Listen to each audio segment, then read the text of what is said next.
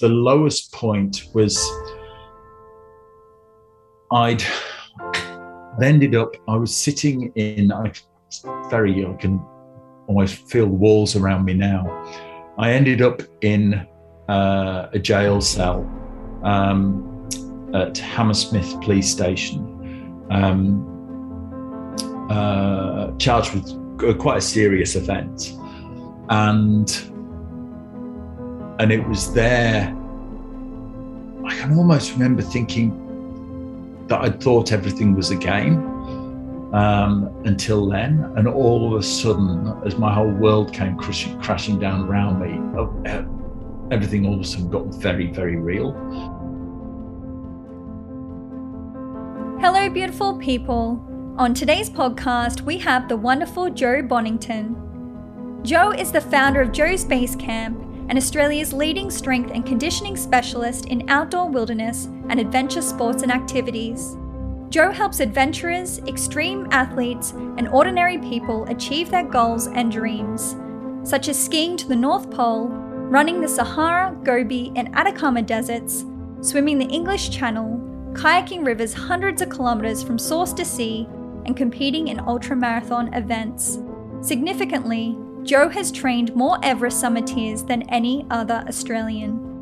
Jo writes for magazines such as Australian Geographic Adventure, has featured on several TV programs, runs corporate programs, and is an experienced speaker and storyteller. Jo is also an ambassador for the Australian Himalayan Foundation and passionate about helping the mountain people of the Himalayas with initiatives around education, health, conservation, and climate change. What I personally love about this conversation is Jo's vulnerability in sharing his story. Jo is the son of a famous mountaineer, Sir Chris Bonington, and though Jo deeply respected his father and his achievements, Jo came to lose his way in his younger years through the effects of having a famous father on him and his family, finding relief through drugs, alcohol, and petty crime.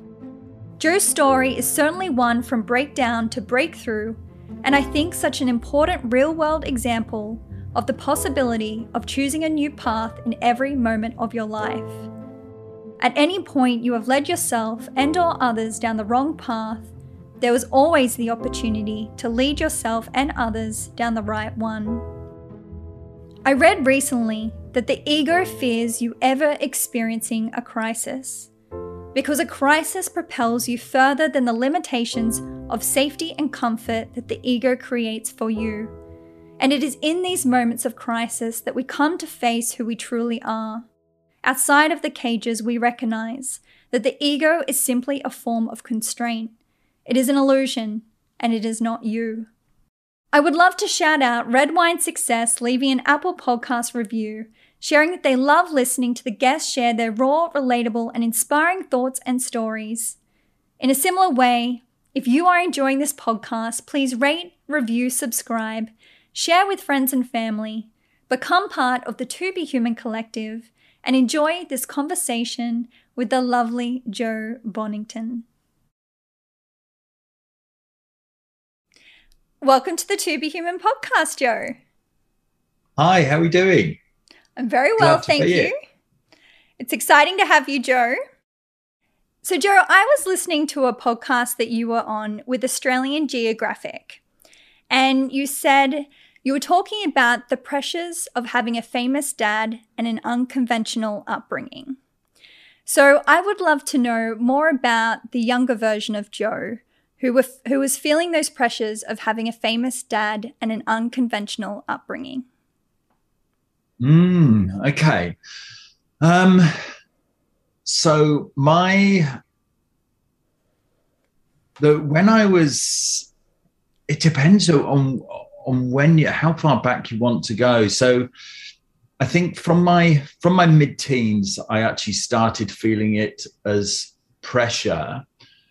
But with all these things, it's the way we react to things is never, or not necessarily, just one instant. It's a build of things. And so over the whole of my childhood, there's times when I can't associate feelings to, but I can remember visually. I can remember visually seeing the reaction when my mum had received a telegram saying that somebody had been killed. I can remember other expeditions going to the airport and people clinging onto each other, husbands and wives clinging onto each other emotionally and crying and sobbing because, again, somebody else had been killed. I can remember feeling the fear as well as excitement of the preparation for Dad going on expeditions. So all of that was in my much younger years, let's say pre-teens. The pressure came, and when it started to manifest itself, like for so many of us, actually happened in my teens when we start to change, we start adding our perceptions start to change, and we start to create values, our own values around the world and what things mean and what things have meant to us.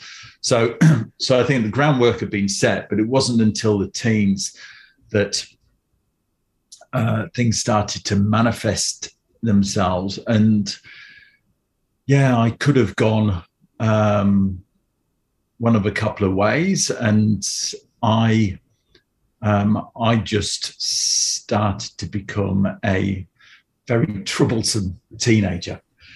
Sorry. And I started getting myself into a lot of trouble. I was, I'm not sure if I was attention seeking or just trying to make my own mark on the world. I was definitely a mixed up kid. And definitely struggling. I mean, I look back and, we think that, people who get into trouble and people who end up involved in drugs, drink, crime, etc., come from broken homes and all of that. And ours was a very unorthodox home, but I had parents who loved each other wholly. They were passionately in love with each other, and they were married for 50 years until my mum's death, and they were both very, very loving. They were both very, very caring. They both encouraged me and my brother in all that we did. No, not in all that we did, in all the good things that we did. And yet, both me and my brother, we both went off the rails. Yeah.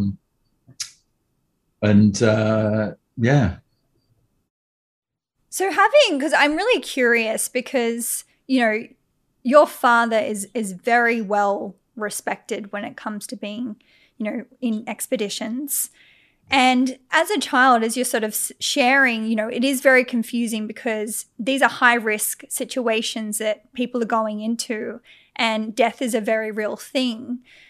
What was the experience like for you when you were younger and, having a father that would go away for long amounts of time? Were you ever questioning whether he would come home? Yes. Yeah, 100%. So we... and this was, you remember, this is back in the day. So I'm 54 now. I was when he was already a very well established mountaineer, and being received as a guest at Buckingham Palace and all this kind of stuff through the 50s and the 60s.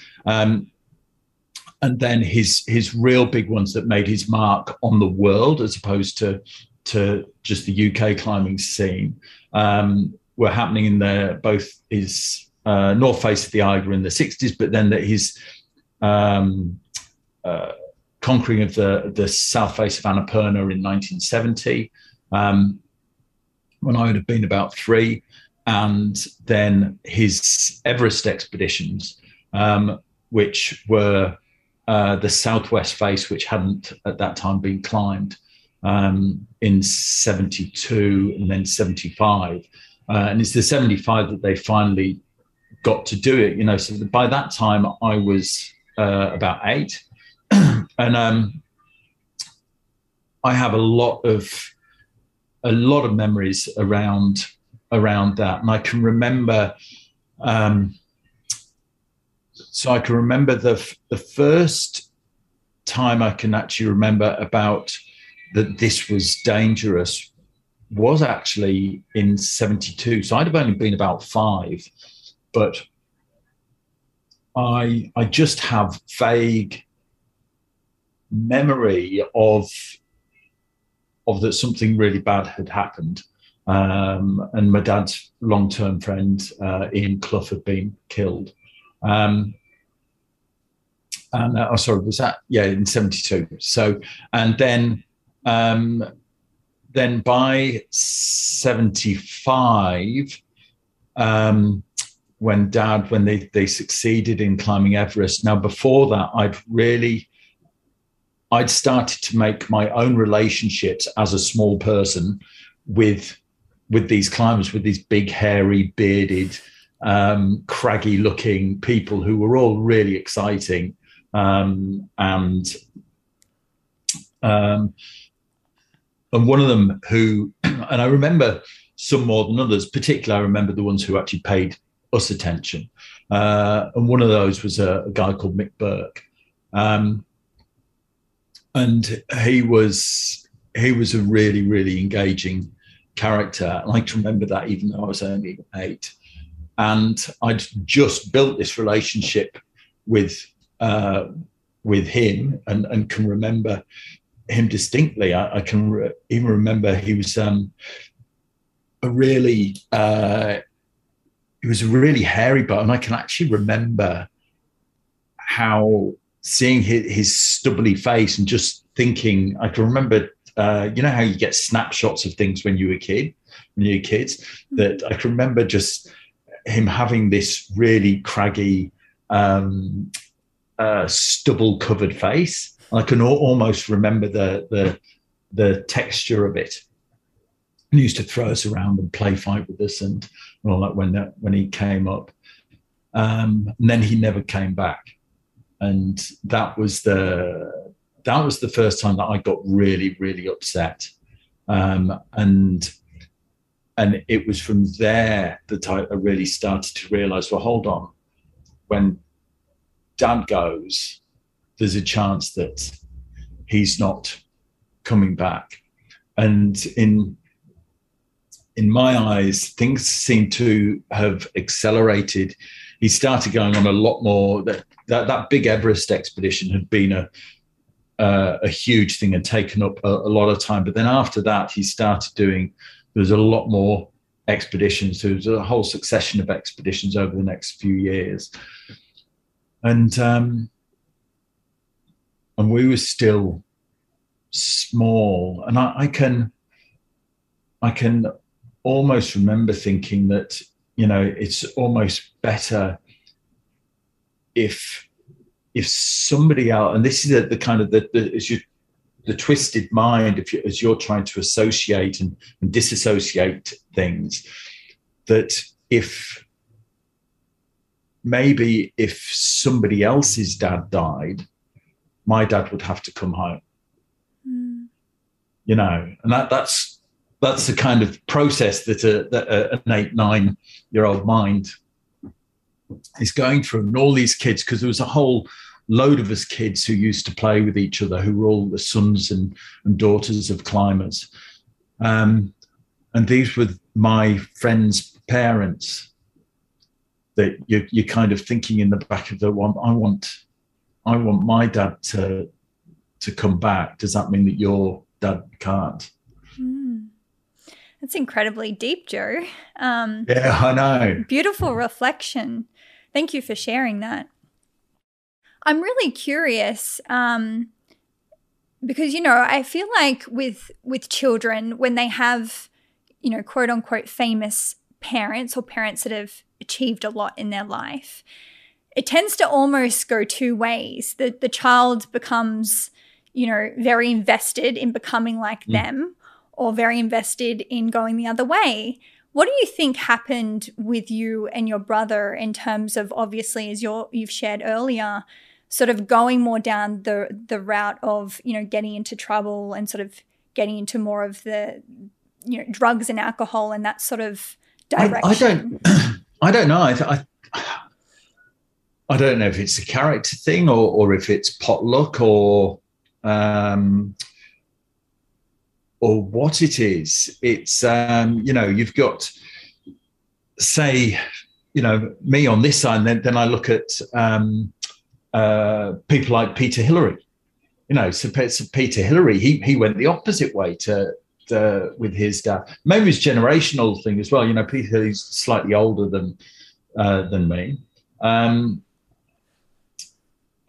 kind of falls in a generation in between.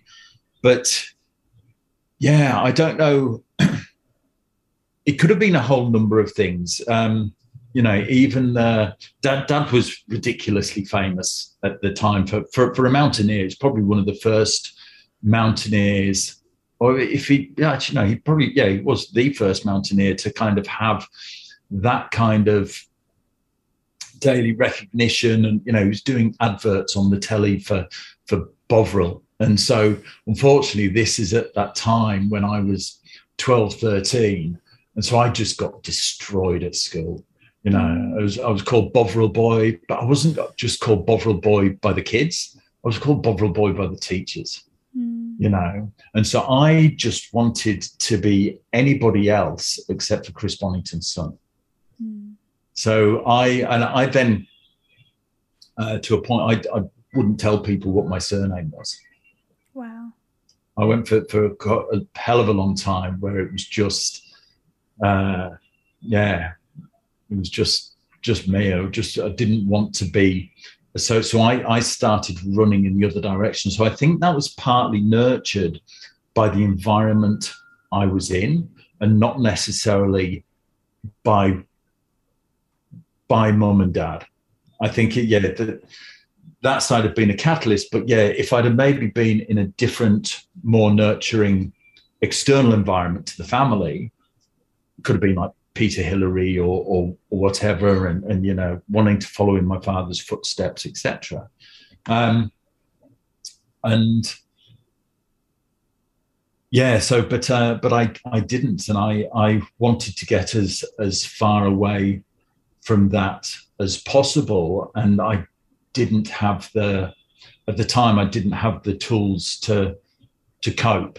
I was just dissatisfied. I hadn't discovered myself. I hadn't discovered what it was that I did want. I just know that I didn't want what Dad, even though I loved him very much, I just didn't want what Dad had to offer, which is such a shame. It must have been so hurtful for Dad because, up until that point, I used to go climbing with him all the time. And we used to go and do things together, and I spent the time romping over the hills and all this. And then all of a sudden, as a sulky teenager, I just went in the opposite direction as far away as I could. And when you were sort of in the space of, taking drugs, drinking alcohol, getting in trouble with the law, what did you learn about yourself through that experience? That I'm a leader. I could whatever you do, I could lead people down the wrong path. That means you can lead them down the right as well, huh? Exactly. No,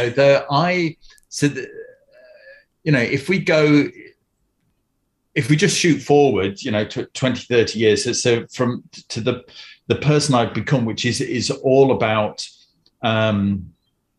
helping people to get more out of life, as I call it, tearing chunks out of life, about utilizing adventure and physical challenge and mental challenge and and personal growth as a way of developing themselves, and leading people. I've been a Trek leader. I lead groups. I lead people through process, etc. Back as a teenager, I was leading them down to behind the bike sheds to get into trouble for doing something.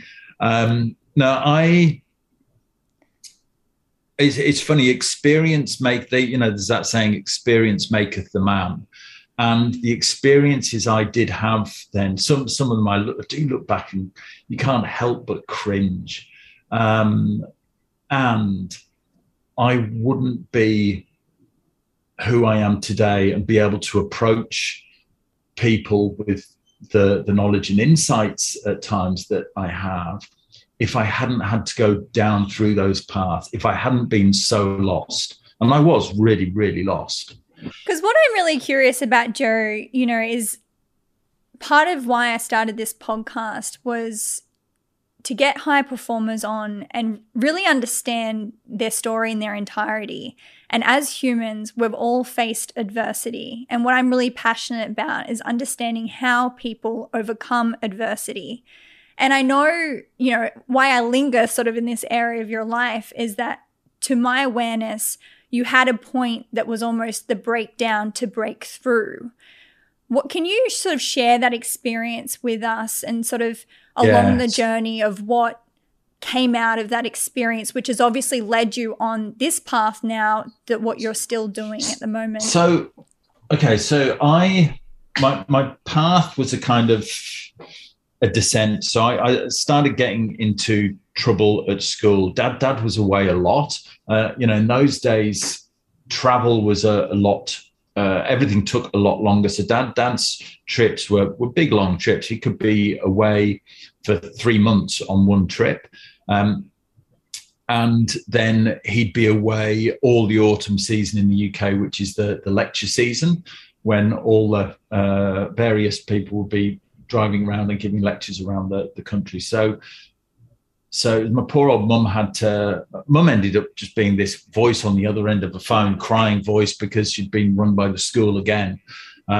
Because, I'd got into a fight with somebody, I'd stolen something, or I'd come home on weekends, and whilst I was at home, I'd steal loads of alcohol out of the mum and dad's drink cabinet, mix it all up in jam jars and take it back to school and get myself and somebody else drunk or whatever. But then after that, when I left, so I got into I did some pretty stupid things that got me into trouble with the police at the school, and the police got called into school, and so I got expelled at the age of 16, and that was the end of my school career. My mum and dad were determined that this carry on. So that the one thing that I enjoyed doing and loved doing was cooking. So I ended up going to cater to TEC, which is the equivalent to the Australian TAFE, and doing a diploma in hotel management. And again there, so I was 16, and things were very lax in the UK at the time. It wasn't as strict around drinking and stuff like that there. You could go to, you'd go to your pub with your dad at the age of 16 and the barman would serve you. And I threw myself headlong into college life, and discovered, I just didn't have an off button. And so I started enjoying the extracurricular activities more and more, and then ended up flunking out of college, and ended up down in London, and down there it was just a slippery slope. I was just getting involved more and more with drugs and with petty crime. And the lowest point was I'd I was sitting in, I can almost feel the walls around me now. I ended up in a jail cell at Hammersmith Police Station, charged with quite a serious offence. And it was there, I can almost remember thinking that I'd thought everything was a game until then. And all of a sudden, as my whole world came crashing down around me, everything all of a sudden got very, very real. Because whilst I'd been living in London for a while, Mum and Dad didn't get to see what I was up to on a daily basis. They didn't get to see all of it. It was hidden from their eyes. And they knew, and after talking to them later on in later years, they knew what was going on. But, as my mum, it was a firm believer of somebody can't help. You can't help somebody until they want to help themselves. So they kind of kept some of that at arm's length and just tried to help me where they could. But I was just so lost and so in deep. And I ended up getting charged and ended up in Crown Court. And then, of course, the newspapers caught hold of it and worked out who I was. And the next thing, there was reporters accosting my poor grandmother in Keswick, and people following my mum and dad down the street with camera. The whole paparazzi thing, it was just insane. And it was then that, for the first time, that I actually really saw what my, what's the word I'm looking for? What the impact of the implications of what I was doing, or what I had done, and how that was affecting all those around me. So luckily I was found not guilty, because I was looking at a custodial sentence. I think that would have been a custodial sentence. If I'd have had that, I've made a lot of stupid mistakes, but I wasn't a bad person. And I think a custodial sentence, I probably wouldn't be sitting talking to you here now. As it was, I managed to, I was found not guilty, managed to avoid the prison system. And it was from there that I had a long climb back out from where I was. And I'm not going to say it was turned around, moment of enlightenment and an epiphany. The clouds opened and a ray of sunshine came down and shone itself on me. Thou art saved. I did have some mishaps over the next few years and all of that, but I was on the right path again. The thing that ignited what was to become a lifelong passion was, they sent me, there was a guy, a personal development guru, American guy at the time, who's now passed on, called Lou Tice, who used to run a program called the Pacific Institute that I believe at one time was quite big in Australia as well. And they sent me on a junior version of that. So it was specifically aimed at kids, but it was all very Tony Robbins-ish, but it was aimed at teens. I went on that and I absolutely loved it. And then I think it was my mum instigated this. She persuaded Dad that me and Dad should actually do the adult one together. And that was absolutely phenomenal. So that was the start of the road back, basically. I started finding, passions that I was into outside of the life I'd had before. And I was very into my music and all that. So I spent a number of years in the music industry.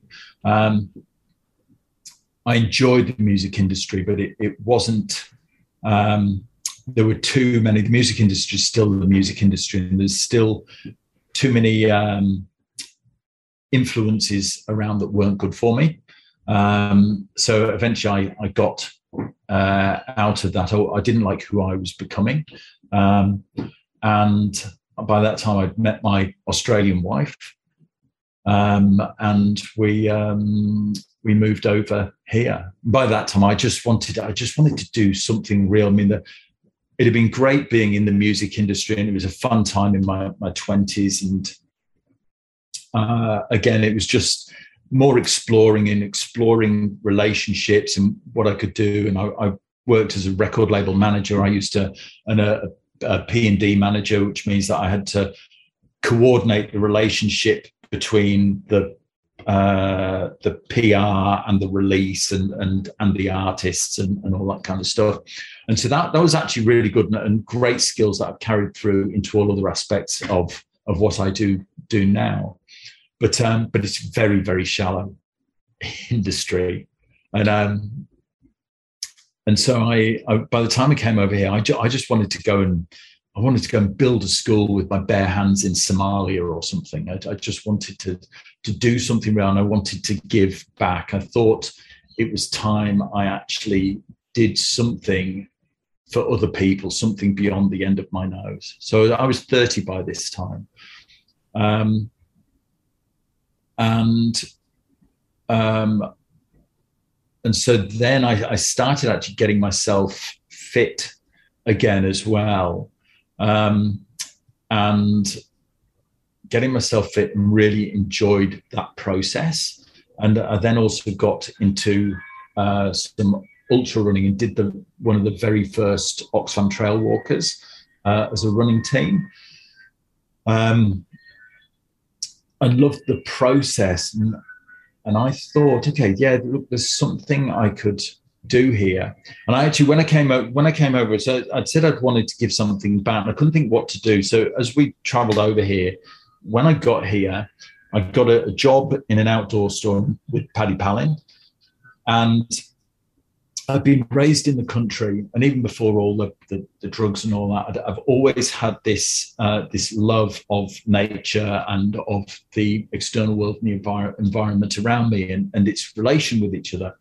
So I took myself off to TAFE, and here am I in this other country where all the plants look so different. You know, back home, I knew all the meadow plants. I knew all the wildlife that you could find in the hedgerows. I knew the birds, etc. And I got to this place where all of this was alien to me. So I thought, okay, well, look, I took myself off, and I took a Cert 4 in bush regen and started doing conservation work. And I thought, okay, well, look, whilst I'm out there pulling weeds and learning about this environment I'm in, it's a perfect environment for me to work out what to do next. And then it was then that, you know, whilst that was going on, that I was getting myself really fit again. I now had an opportunity to go on another trip. Dad had asked if I wanted to go and do an unclimbed peak, which I jumped at the chance. And so, so from there,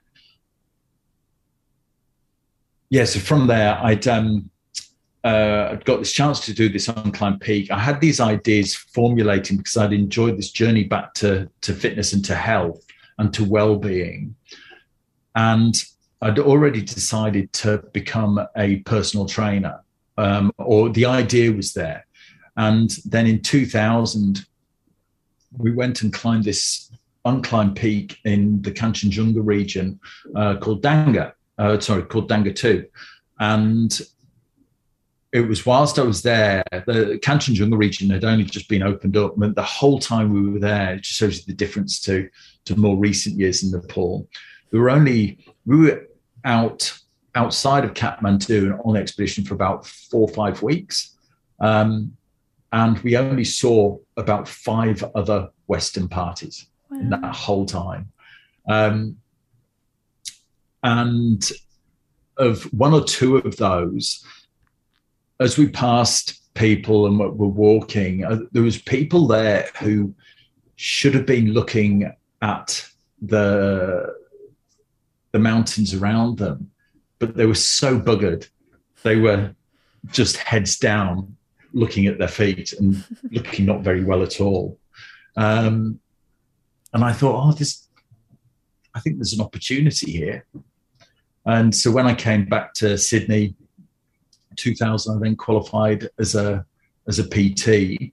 But then quickly realised that with the way that the adventure travel industry wasn't as mature as it has been in recent years, I was going to starve to death. So I started, training stressed out executives and overweight mums and all this at my local Fitness First. But all in the meantime, I always had my eye on this other side, which was training people for. Originally, I set up a thing called Trek Fit, and training people for treks, and so I then started getting a couple of people to do that, and then I got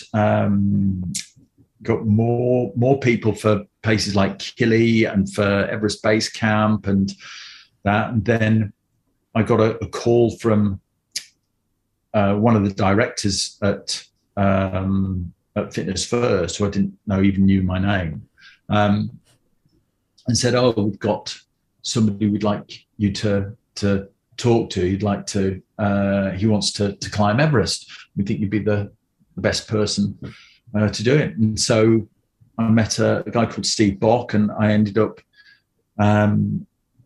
training what was then Australia's most successful Everest expedition. They put five Australians on the summit. There was 8 people in the expedition. There was five Australians and 3 South Africans. And I trained all Australians, and they all made it. And somebody else trained all the Saffers, and unfortunately they didn't. They were okay. They just didn't get to the top. But yeah. So and that's And then from there, I really wanted to.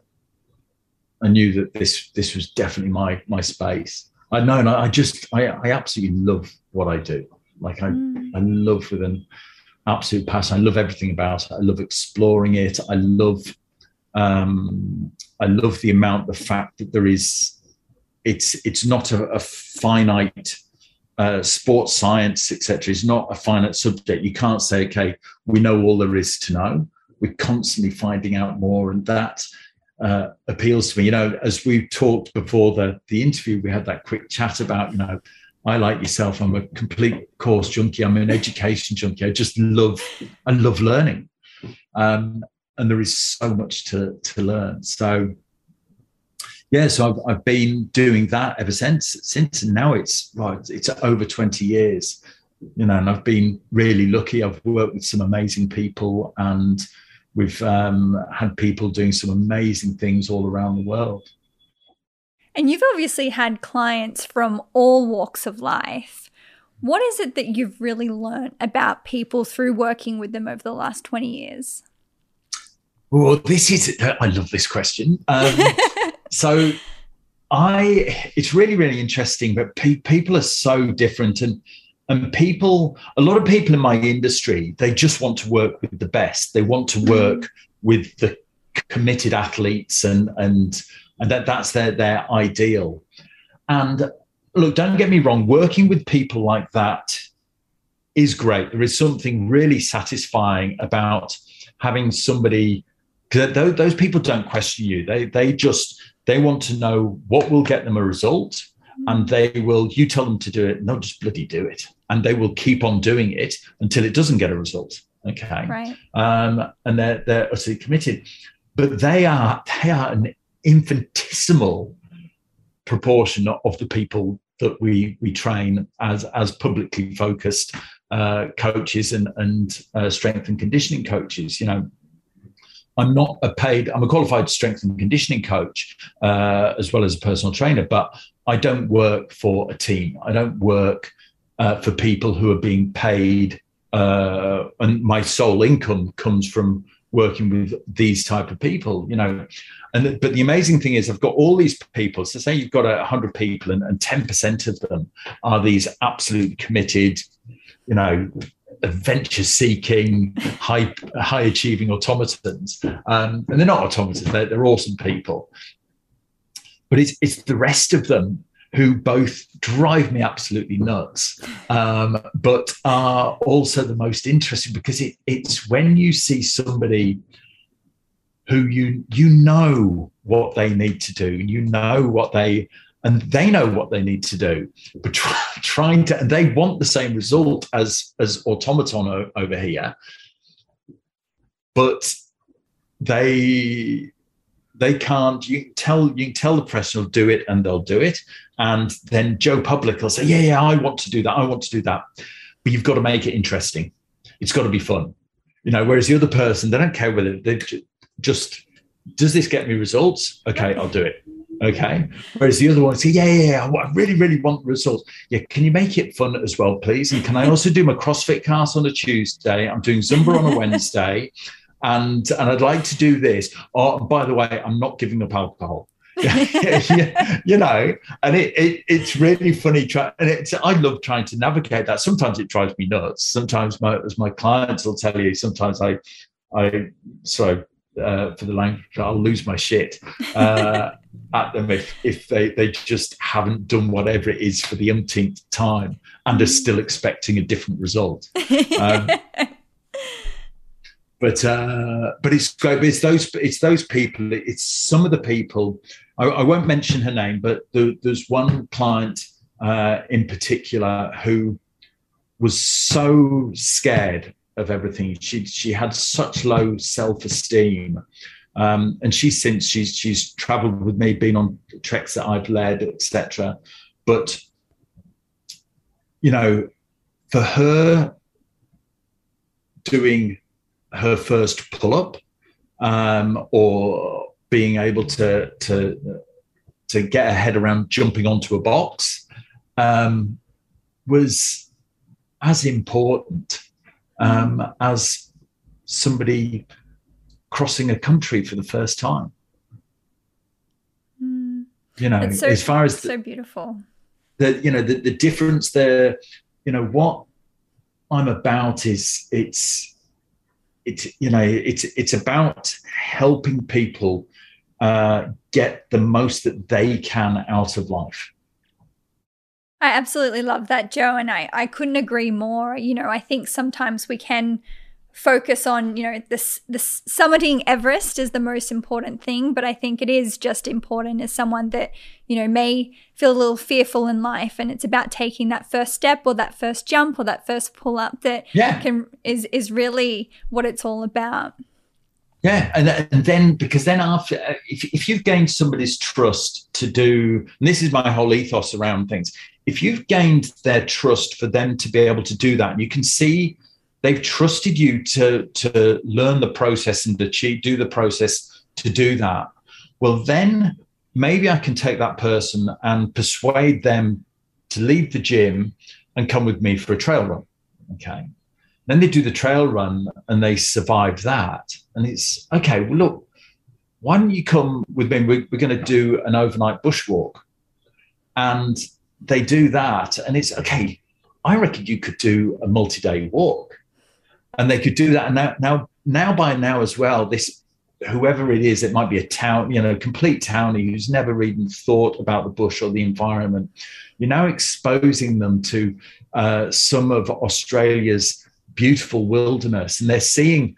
I get amazed when I see people, even my wife, who, she was born, raised here, and yet I've seen so much more of Australia's wildlife than she has, and it's once if I can get people out and that they can see a yellow-tailed black cockatoo, if they can see that, look, there's a red-bellied black snake, if you leave it alone, it's fine.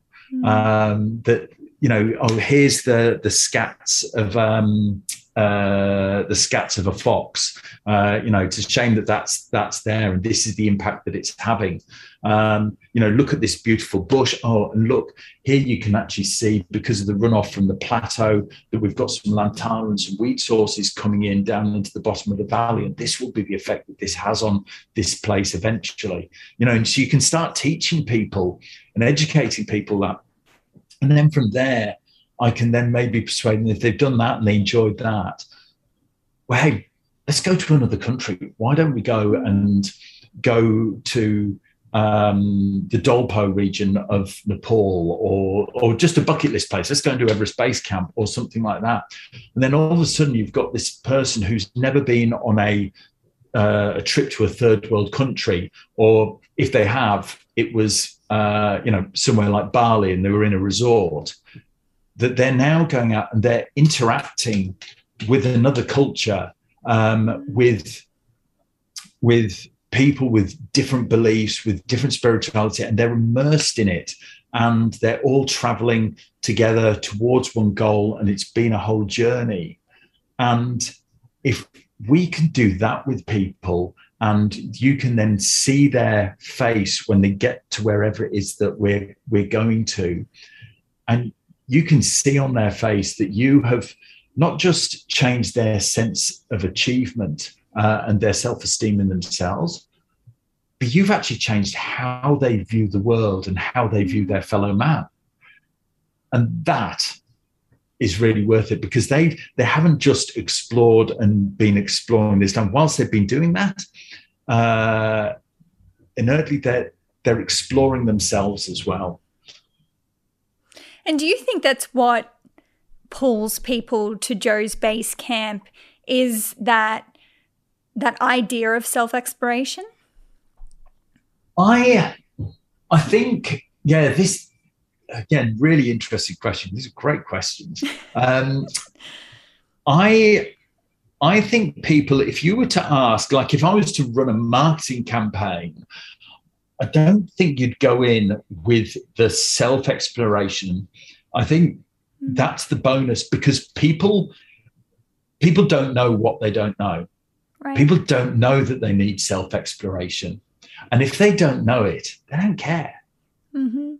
It's only afterwards. And it's funny, I've had quite a few of these talks and with friends and people who've literally, and people who came to Joe's Base Camp, not because it's the place for adventurers, but they were just referrals from friends of friends. You've got to go there. Joe's really good, or it's just a bit different, or whatever. And they've got there, and they've come there because they are traditional. They're an accountant, and they're 40, and they're drinking a bit too much at the weekends, and all this, and they're not losing weight. And once they immersed in the culture and we're doing the other stuff, and we start challenging them in these other areas, they actually start looking inwards on themselves then. And I think that's the bonus, and it's not necessarily at the moment or in the gym environment something that you could market to and get the gym to survive on. Online's different. I mean, online, because then you can actually seek out, the 7 billion people on the planet or whatever. I can actually market to, okay, are you adventurous and looking for personal development? And then, if you spend enough Facebook advert dollars, eventually you're going to find them, So what is Joe's Base Camp in present day? Because, I'm an avid follower of your business, Joe, and I know during COVID times, things are sort of changing and evolving. What's the update with where you're at the moment? Yeah, so I won't lie, we've had a really, really tough couple of years. The whole of the fitness industry has been struggling. I think we've been hit especially hard because we're about adventure. Our focus is around adventure and events. So we're about helping people find goals and then train for those goals. All of our events have been cancelled and all the borders are still closed. So even when we opened up again, people still weren't training for those things because the events were still cancelled, borders are still closed. And we basically the last 2 years has basically been death by 1,000 cuts. It really has. And it's funny, me and my general manager, Megan, had all these great plans. We've got awesome connections and networks. You know, like I work a lot with the Australian Himalayan Foundation.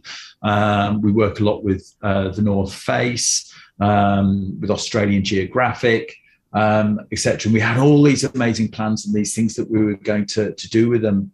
That we sat down, we did an offsite end of 2019 of all this fantastic stuff we were going to do. And then come January 2020, the world changed. And unfortunately, we couldn't recover. So the last lockdown was, it had been slowly, our membership base had slowly been declining over those 2 years. And then the last lockdown, I made a decision that Joe's Base Camp isn't going to reopen. But it's a good thing. So not a bad thing. It was very, very sad to do. It was ripping the Band-Aid off was the hardest bit. It was very emotional. More than a few tears were shed by all involved. Making the decision was the hardest part. That was really tough. Realizing, looking at the numbers and thinking, we just can't come back from this. Then telling the staff and telling the members, that was really tough. That was hard.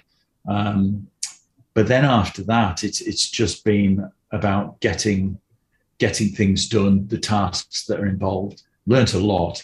I never knew closing down a business was so involved and also so expensive as well. I hadn't counted on that. That doesn't make sense. No. But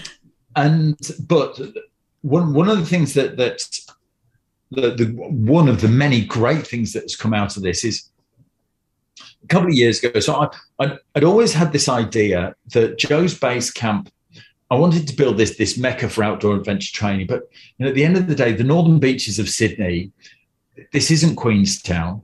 It's not Chamonix in France. It's not Jackson Hole in Wyoming. It's not it's not the place that you think of for adventurers to congregate, etc. And I'd always thought that, look, if I can just build it that as long as it pays for itself, I had this idea that I wanted somewhere that was real, that we could practice on real people, and we'd have a hub for people to go to. I'll be honest, I think that was a bit of a nice to have, because I'd always known that my future was online, where I had people, and I was already writing programs for people who were out of area, interstate, international. But then in the last 2 years, I thought, okay, with the first lockdown, I said, okay, well, let's really drive this. And I've got a very good friend of mine who's actually in the marketing game, a guy called Howard Tinker, who's he does marketing for restaurants and all that. And he said to me, he said, Joe, it's very hard for a jockey to ride two horses in the same race. And that was really, really true, because we're not a big business. I don't have tons of resources. Both us in the office at Joe's Base Camp were both chief's cooks and bottle washers. You know, we had to do everything. And when the business was starting to fail because of COVID, we kept on getting pulled back into, I was trying to focus on getting this online model right, but I kept on getting pulled back into, we've got to do another marketing campaign to get members in. We've got to do this. We've got to, and that was just something that needed to be done. It had to be done, but it was taking me away from, in actual fact, where our future, where the real money, and this isn't just about money, by the way. It's just the things that allow me to do the things I want to do to help the people I want to help are. And that the closing down of the gym really made me realize that. But when I was making that decision, I was thinking, okay, there's all this stuff that I haven't been able to do that's been on my to-do list for years, some big projects that this is stopping me from, because I'm always getting pulled back into this. And so now, here I am, we've just handed back the keys and had to do what they call a make good, this is one of the things that I didn't know about when closing down a business, which is because we actually had to break the lease. So I was up for possibly $300,000. But wow. Luckily somebody, an owner occupier, bought the building. And so that got me off the hook, which is absolutely fantastic. And it was, you can't believe the weight off my back that was. But now here I am halfway through September, and I've been decompressing. I haven't rushed into things, and I'm just, I've got an opportunity to do something here really well. I've got the opportunity to do things properly. So I'm just taking my time and getting back into it. But the immediate relief I'm feeling already from not having, our gym was huge. It was 800 square meters. It was a big place, and it was state of the art. Had a climbing wall, an altitude chamber, all of this, but that comes with a huge rent. And then also, Joe's Base Camp had grown to this thing. All of a sudden, I went from being the Joe Show to having 10 staff, and even though my members absolutely love what I do and are very engaged and great with those relationships, I don't know if I'm a great manager. And the whole staff thing, staff's so hard, managing staff. Oh. So anyway, so now here I am in the sunroom of my house at home, talking to you, with no lease, with no payroll costs, and easing myself back into the online world and feeling really, really, really good. It had been sad closing down Joe's Base Camp, and sad admitting to myself, okay, this wasn't the right model, but in a good place. Yeah, I totally understand. And, it is the way in which our future is leading us is online. And I can totally empathize with you because, I work online myself, and there is that aspect of human connection that I really miss. And, obviously post-COVID, I'll be seeking that in other ways. But I totally get the idea of, going into a space of, collective like-minded individuals, and there's something so beautiful about that. And, I have no doubt that you'll still be able to create that in your own way moving forward. You have such a beautiful community, Joe. And I know, and that's one side. And training online is not for everybody. There's some people who just don't want to do it. And that's fair enough, and I'm okay with that. The community itself, once this is over, because we can still have meetups. There's great organisations like Meetup that we can organise things like that and actually have that community to still meet up. So because that's what Joe's Base Camp really, really was about, the people who had gone in there and who were part of it. And we had we had trekkers, mountaineers, polar travelers, ocean kayakers, ultramarathon and trail runners, just all people who just wanted to do a combination of explore the world around them, explore their own physical limits, explore their own mental limits, and do it in an outdoor and wilderness setting. And I just want to spend my time around people like that. Oh, I am with you there, Joe. No, it just makes for a lot better conversations. It does. And I'm really curious, Joe, because obviously you've worked with, some of the best adventurers and athletes in terms of sort of the mental and physical limitations and in expanding them. What are some of the mindset strategies that you teach your clients that you feel have been or have played a big part in their achievement and success? I'd say the first thing is around working around your values and core beliefs. I really think that is, and just talking from personal experience, that the times when things have gone wrong in my life, and the times when things don't work out, there might be various external and environmental factors that can contribute to those, but 9 times out of 10, you've stepped outside of your value system.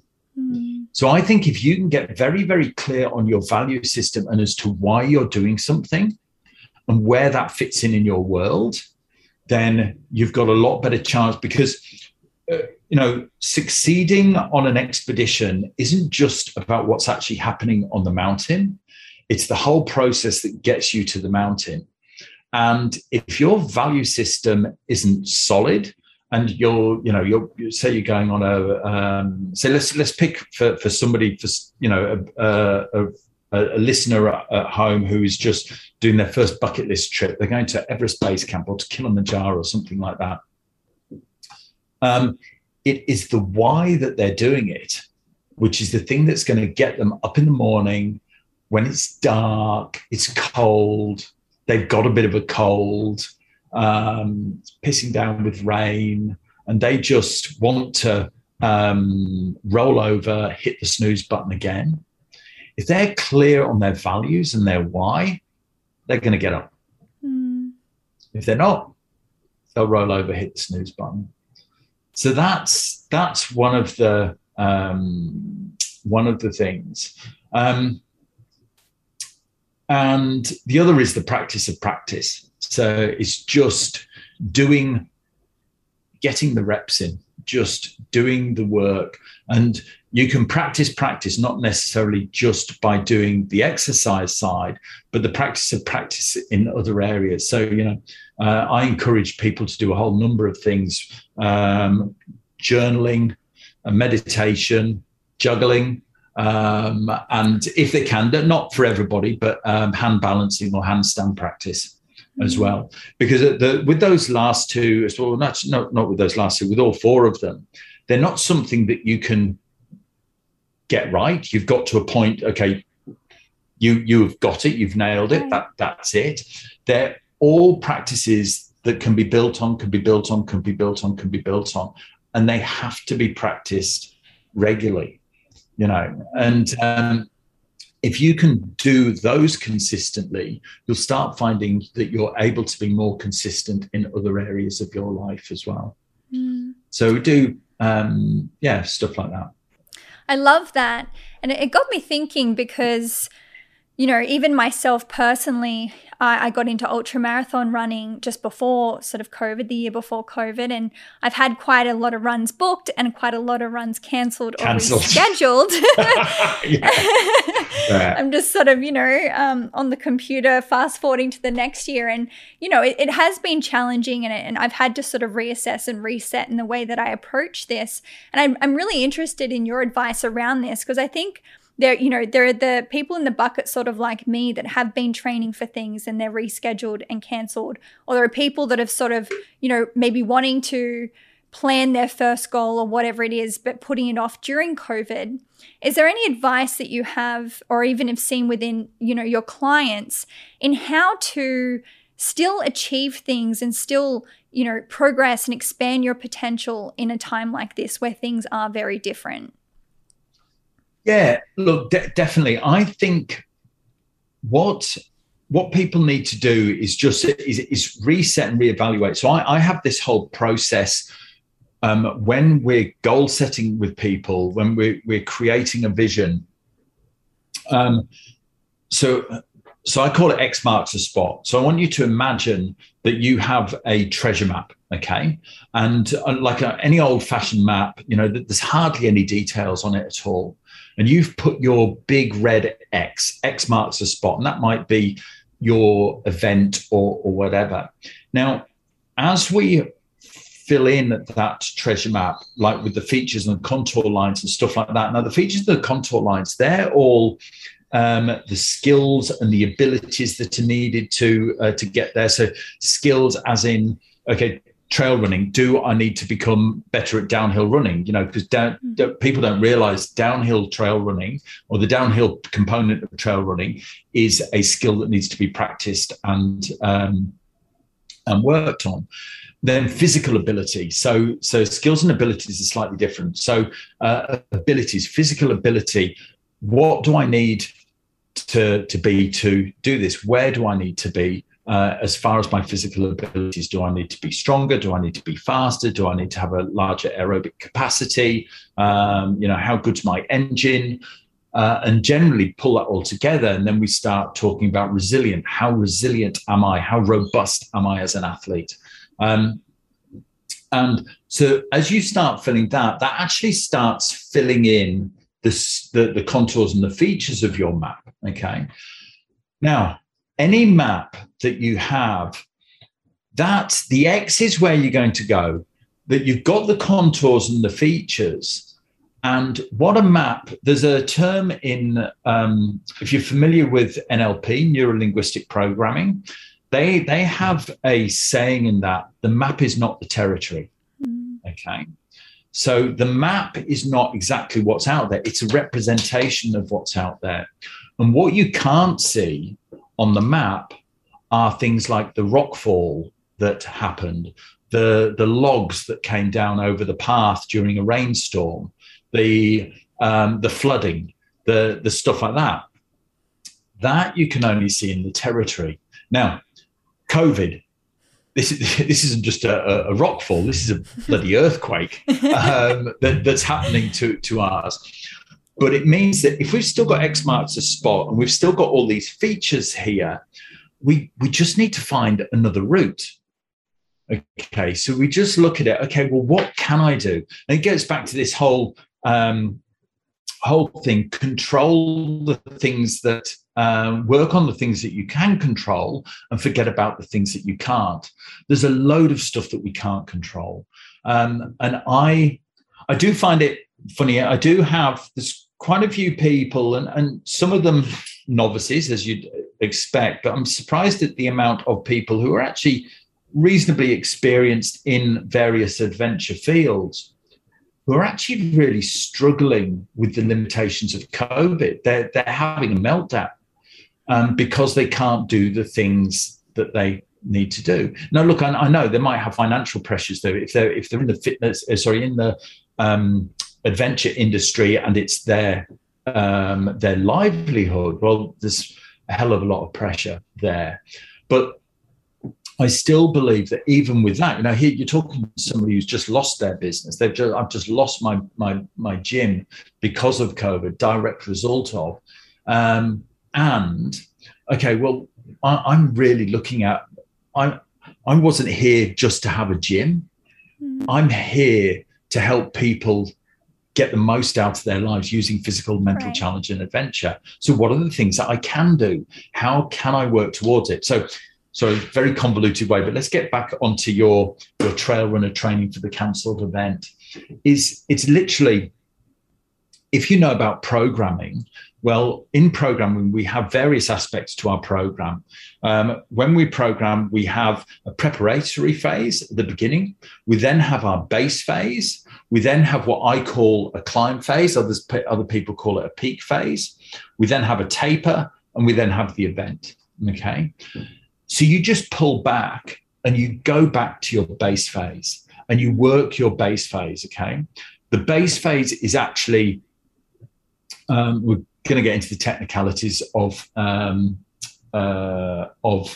aerobic engines here, but basically when we are building our aerobic capacity and when we are building our engine as an athlete, the vast majority of that is done during the base phase.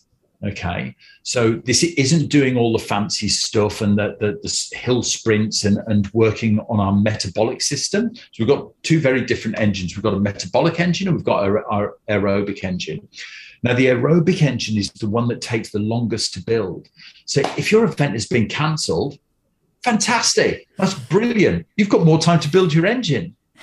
The reason why Kilian Jornet is the amazing athlete that he is that his mum and dad started him training and him doing big, long hikes and runs from a very early age. And this is the advantage that he's got over every single other athlete, because they all started in their teens and in their 20s.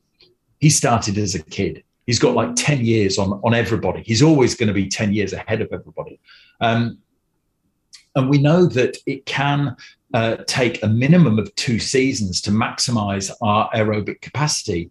Now, most people, because we've all got, or so many people have got exercise ADD, that they don't want to give it 2 years to spend time doing lots of long and slow. They just want to get into the cool stuff, and they want to book another event, and they want to book this event and that event, and they have all these races with hardly any time to recover in between. Now they're being forced to recover, hopefully, as long as they've just not taken themselves off and are smashing themselves so they can lie in a pool heaving sweat somewhere, which isn't actually achieving what they want to or what they need to. Yeah, I think sorry, I was off on a rant there. No, I find it very interesting, because I think it has been one of those times where, people are, like you suggested, people are sort of so busy sort of doing one event and then booking the another, and they're just sort of on this flow. And, I feel like COVID's been so beautiful for them, because I know in my own experience, having to slow down and reset has been extremely amazing for me. But I've been fortunate enough to have, the mindset right for that to sort of happen that way. I think there are some people out there that obviously, I do see it in ultra marathon running. It's an outlet. It's a form of escapism. And when they no longer have this form of outlet, that's when, people turn to drugs and alcohol and all these other things that maybe they wouldn't normally do, not in the constraints of COVID. So, I think, like you're suggesting, it's so important to keep that sort of that goal in the forefront of your head and just adapt the process, but still be moving in the right direction. Yeah, still move there. And you can do things, you can cheat yourself a little bit as well. So I know plenty of people who are actually on events that have been cancelled, actually, as long as it's within the right state or whatever, are actually going and then running the course. A bunch of them are going and running the course on that date themselves. And so they're giving themselves their own little event. The important thing there, though, is that if we're trying to, it's my belief that a lot of people run way too many events, and they run them. It's not the running of the events; it's the fact that they're running every single one as an A race. And it should be. I have this whole thing about A, B, and C class races, and the C class ones, we should run it as if it's part of our training. We don't taper to go into it. We don't try and get our best time.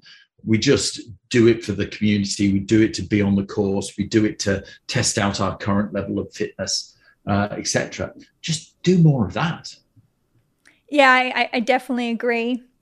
So, Joe, thank you so much for this wonderful podcast. It was such a pleasure to get to know you and your background more. And, I'm a little biased, but I am excited for what Joe's Base Camp is going to evolve into. I feel like we have a similar headspace, very grateful for the opportunity. And I know that you're going to do amazing things for incredible and extraordinary people. So I really honor you for that. Thank you. It's been an absolute pleasure being here. It's been great interview. Good. Oh, thank you, Joe. I would love to ask you on a final note, Joe, what does it mean to you to be human? What does it mean to me to be human? To be human, it's to share experiences and to be able to help one another, and if I can, it's using the tools that you have as an individual to do your best for all of those around you. Mine happened to be around coaching and around my knowledge of a combination of physical exercise and wilderness adventure sports. If I can use those to help people be better people and to help people get the most out of their life, then I've done. I'm doing okay. I really am here to help people lead a fitter, a more fulfilled, more engaged, and more passionate and adventurous life. For other people, that it's the same thing. It's whatever tools that they've been blessed with, that they've developed. We want to use it to help each other. Life's not a solo sport. We might be involved in solo sports, but life isn't a solo sport. It's a team sport. And if we can actually spend more time with each other and helping each other, I think the world's going to be a lot better place.